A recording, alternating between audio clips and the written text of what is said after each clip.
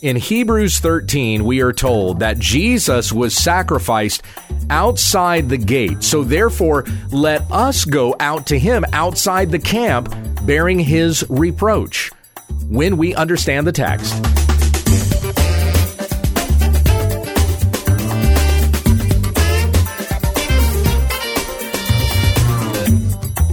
This is When We Understand the Text, a daily Bible study in the Word of Christ, that men and women of God may be complete, equipped for every good work. Tell your friends about our ministry at www.utt.com. Here's your teacher, Pastor Gabe. Thank you, Becky. We're back to our study in Hebrews chapter 13. I'm going to pick up where I left off yesterday. So let me start in verse 9. I'll read through verse 19 in the Legacy Standard Bible. Hear the word of the Lord. Do not be carried away by varied and strange teachings. For it is good for the heart to be strengthened by grace, not by foods, through which those who were so occupied were not benefited. We have an altar from which those who serve the tabernacle have no authority to eat. For the bodies of those animals whose blood is brought into the holy places by the high priest as an offering for sin are burned outside the camp. Therefore, Jesus also, that he might sanctify the people through his own blood, suffered outside the gate. So let us go out to him outside the camp, bearing his reproach. For here we do not have a lasting city, but we are seeking the one to come. Through him, then, let us continually offer up a sacrifice of praise to God, that is, the fruit of lips that confess his name. And do not neglect doing good and sharing, for with such sacrifices God is pleased. Obey your leaders and submit to them, for they keep watch over your souls as those who will give an account, so that they will do this with joy and not with groaning, for this would be unprofitable for you. Pray for us, for we are convinced that we have a good conscience, desiring to conduct ourselves well in all things. And I urge you all the more to do this, so that I may be restored to you the sooner. All right, coming back to verse 9. I had read through verse 9 yesterday, but we're going to head the section up with this particular verse. For the preacher says, don't be carried away by varied and strange teachings. Now, it would be easy to tie this into, like, say, the exhortation that's given in Romans 16. I urge you, brothers, to keep your eye on those who cause dissensions and stumblings contrary to the teaching which you learned, and turn away from them. For such men are slaves, not of our Lord Christ, but of their own stomach. And by their smooth and flattering speech, they deceive the hearts of the unsuspecting. It would be easy to say that this instruction here in Hebrews 13:9 is like that one in Romans 16, but they're actually different. The statement in Romans 16 is more general concerning any kind of false teaching that may cause division, but there appears to be something very specific about the warning that's given here in Hebrews 13:9, especially when you consider the audience. In Romans, the audience is largely Gentile. Now, there are Jews and Gentiles together, and Paul does address, some differences between Jew and Gentile understandings of the application of the gospel in his letter to the Romans. But here in Hebrews, who's the audience? I mean, we're talking almost exclusively to Hebrews. Now, most of my listeners, including myself, are likely going to be Gentiles. We don't have a Jewish background. We're of a Gentile background, and yet we have seen through the scripture how it applies to us. So Hebrews is certainly not something, well, whoever is a Jew would read Hebrews. All of us need to recognize how Christ is the fulfillment of the Old Testament. But as the audience, as we understand the audience, we know what the original author's intent was to the original audience, so we recognize that they're Hebrews. We're going to see here there's a specific false teaching that the preacher means to address when he says, don't be carried away by varied and strange teachings. Because where he goes from there is to say, for it is good for the heart to be strengthened by grace. So we're talking about the gospel and the origin of that grace, who is our Lord Christ. It is good for the heart to be strengthened by grace. What did Paul preach in Ephesians 2:8? For it is by grace you are saved through faith. So it's good to be strengthened by grace. It's just by belief in Jesus Christ, period. Not adding in works to all of this. We are strengthened because we know the grace of God that has been given to us through Jesus Christ our Lord. It'd be good. It'd be good. It is good to be strengthened by grace, not by what? Not by foods. So what was the false teaching that was being confronted here? That you have to eat certain things in order to be holy. And the preacher here is saying, no. That does not make us, we are not any holier if we eat or if we abstain. That does not change the condition of the person. As he goes on to say, through which those who were so occupied were not benefited. Those who have been so occupied with what to eat and what not to eat, have they become all the more holy by following that? No. As Paul said to the Romans, the law was powerless to save us. It did not make us holier before God. It instead exposed the fact that we're unholy, that we've been unable to keep the law of God. That's more the function of the law, is to expose that all have sinned and fallen short of the glory of God. So it's not through the keeping of the law, even the dietary laws in Leviticus 11, that one is made holy. Those laws were given for a particular purpose, which has been fulfilled in Christ. For even Jesus said in Mark 7, he declared all foods clean. So we know that from the teachings of grace. It is by the grace of God that all foods have been declared clean, and you and I can enjoy bacon now. Amen to that. So it is not through following dietary laws that one is going to be made holy. Those who impose such things, they've not benefited from those laws. Verse 10 says, we have an altar from which those who serve the tabernacle have no authority to eat. You cannot come and eat at that table just because you keep certain laws. You have not been made worthy to eat at that table by your keeping of the law. Our being made worthy to come to the table of the Lord is done by Christ. It is because he has washed us, has sanctified us, has clothed us in his righteousness, that we may come to the table of God. But those who are still trying to gain their righteousness by the law, which they can't do, they have no authority to eat at the table that we get to eat at. Even those who serve the tabernacle, right? They're still following the laws that were given pertaining to the tabernacle, ceremonial cleanliness and things like that. They don't have any access to this table that we're a part of, the table of the Lord. That same table where he sat with his own disciples and broke bread among them and said, this is my body given for you. And that he passed the cup saying, this is my blood that has been poured out for you, the blood of the new covenant for the forgiveness of sins. This table we're all sitting at, and we are partaking of it in remembrance of those things that Christ has done and even what he is doing and is going to fulfill ultimately when we're gathered with him in glory and we eat at the wedding feast of the Lamb. This is but a small taste, a kind of a promise of those things that are to come. But we have been gathered and welcomed to this table through Christ who loves us, who gave himself for us. As the preacher goes on to say, verse 11, for the bodies of those animals whose blood is brought into the holy places by the high priest as an offering for sin, they are burned outside the camp. So here's an illustration that is being given to us here. How is it that we have come into the presence of God and been invited to become part of this table? We've gone out. We've gone out of the city. We've gone out of the world. I'll make those ties here in just a moment. That's the illustration that's being given. So just as the sacrifices were burned outside of the camp, so Christ was sacrificed outside the gate.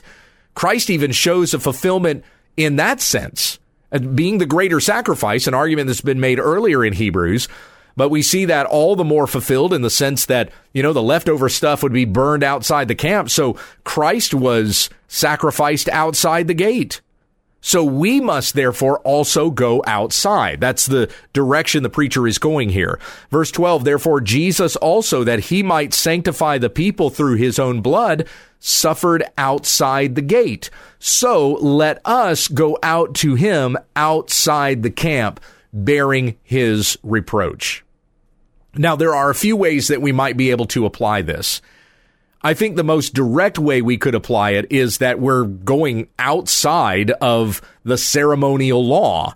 We're going forth from the ceremonial law. We don't need to keep that anymore. It was not for us to be purified by it anyway. It could not make us holy. It could not give us right standing before God because we were incapable of keeping the law of God.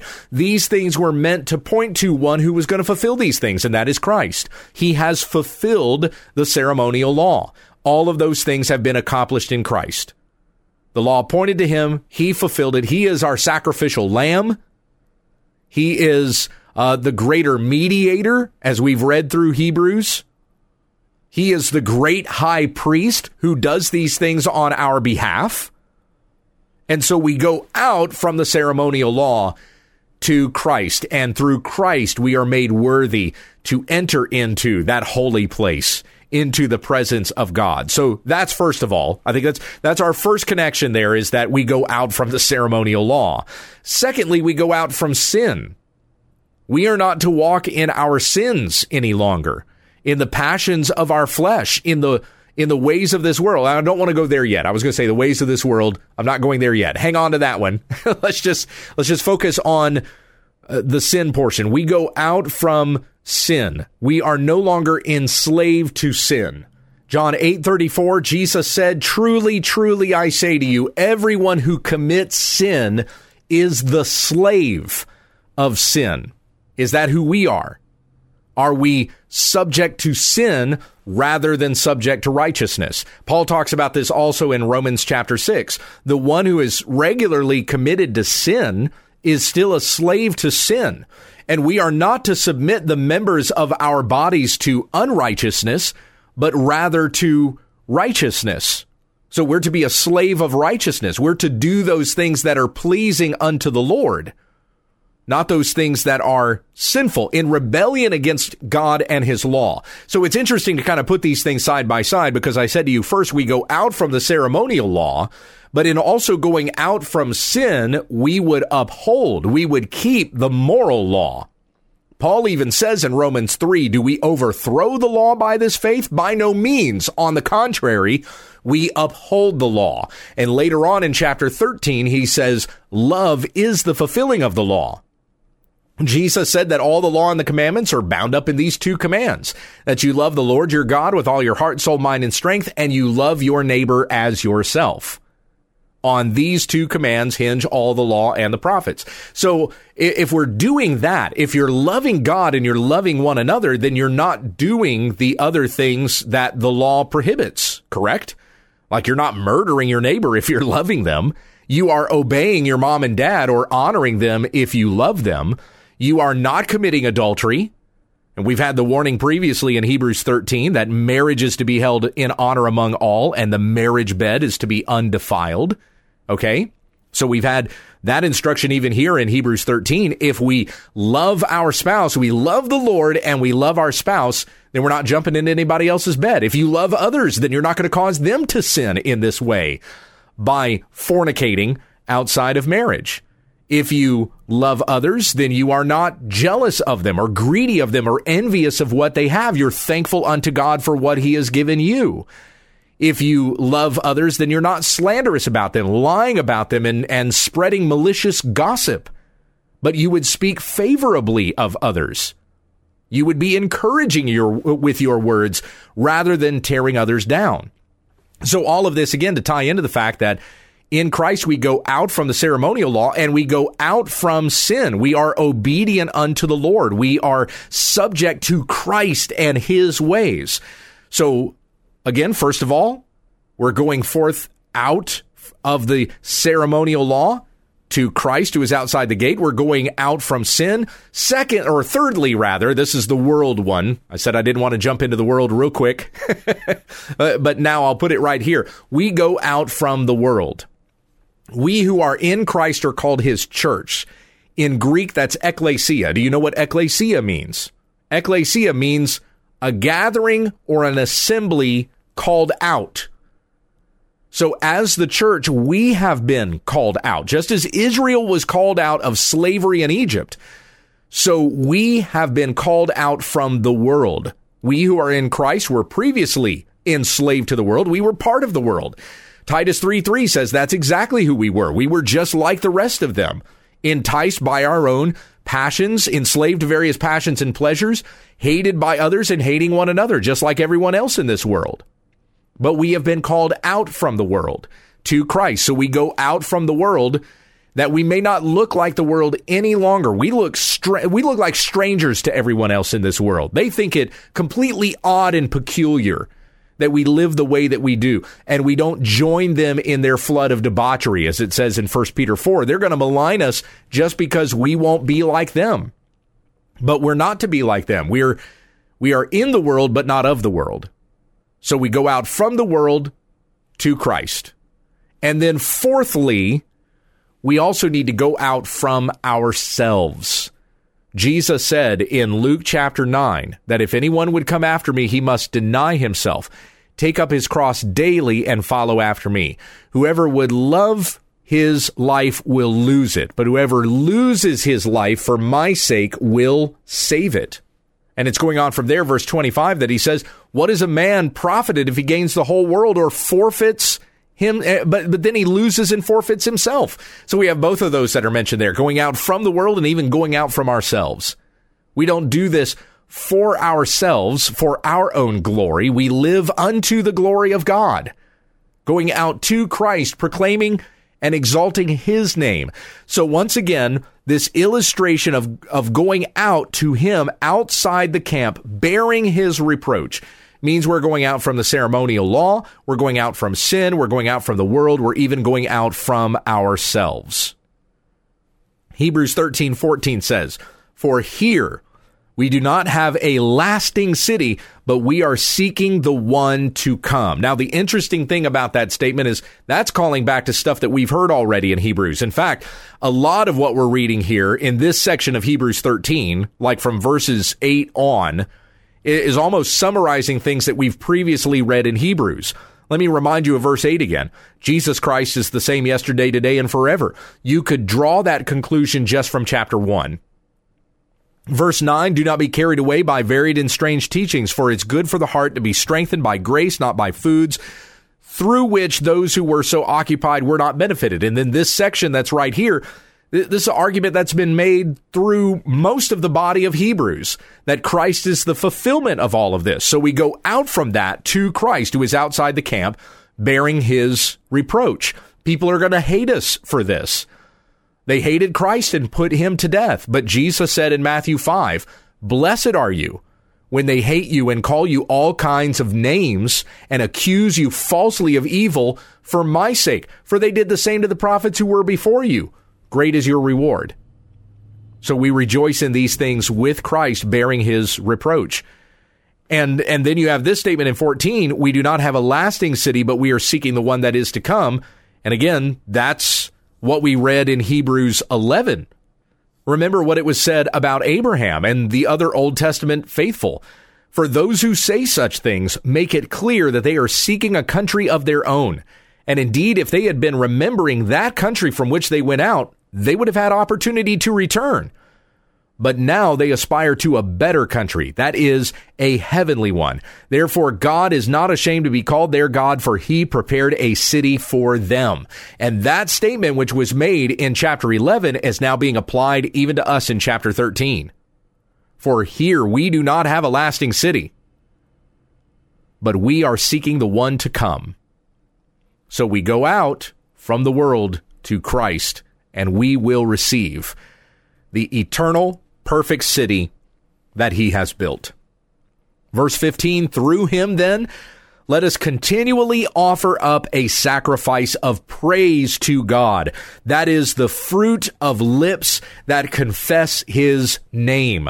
So may all the words we say, everything we say, be honoring and glorifying of God. This is much like Romans 12:1. In view of God's mercies, let us present our bodies unto the Lord as living sacrifices, holy and acceptable to him. This is your spiritual act of worship. Same sort of thing is being said here. Through him, let us continually offer up a sacrifice of praise to God, the fruit of lips that confess his name. Verse 16, and do not neglect doing good and sharing, for with such sacrifices, God is pleased, that we may care for one another and grow with one another in this faith that we all profess. Now, I'm going to stop there. We get to verse 17. That's where I'm going to pick up tomorrow. Obey your leaders and submit to them, for they keep watch over your souls as those who will give an account, so that they will do this with joy and not with groaning, for this would be unprofitable for you. I really think the section ends there in verse 16. 17 is another statement, but it comes back to verse 7. So I want to talk about that again, and we'll wait to pick up the lesson there tomorrow. God willing, we'll be finished with our study of the book of Hebrews.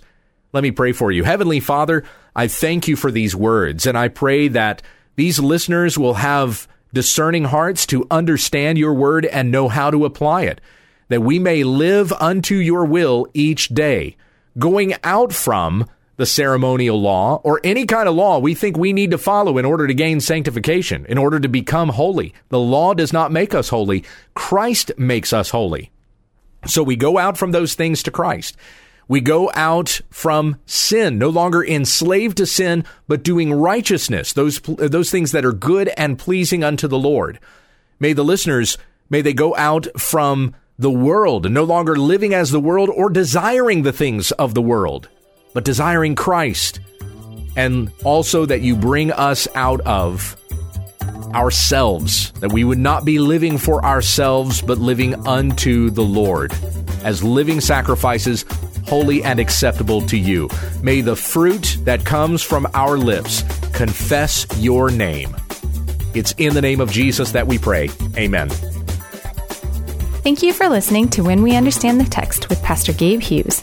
If you'd like to support this ministry, visit our website, www.utt.com,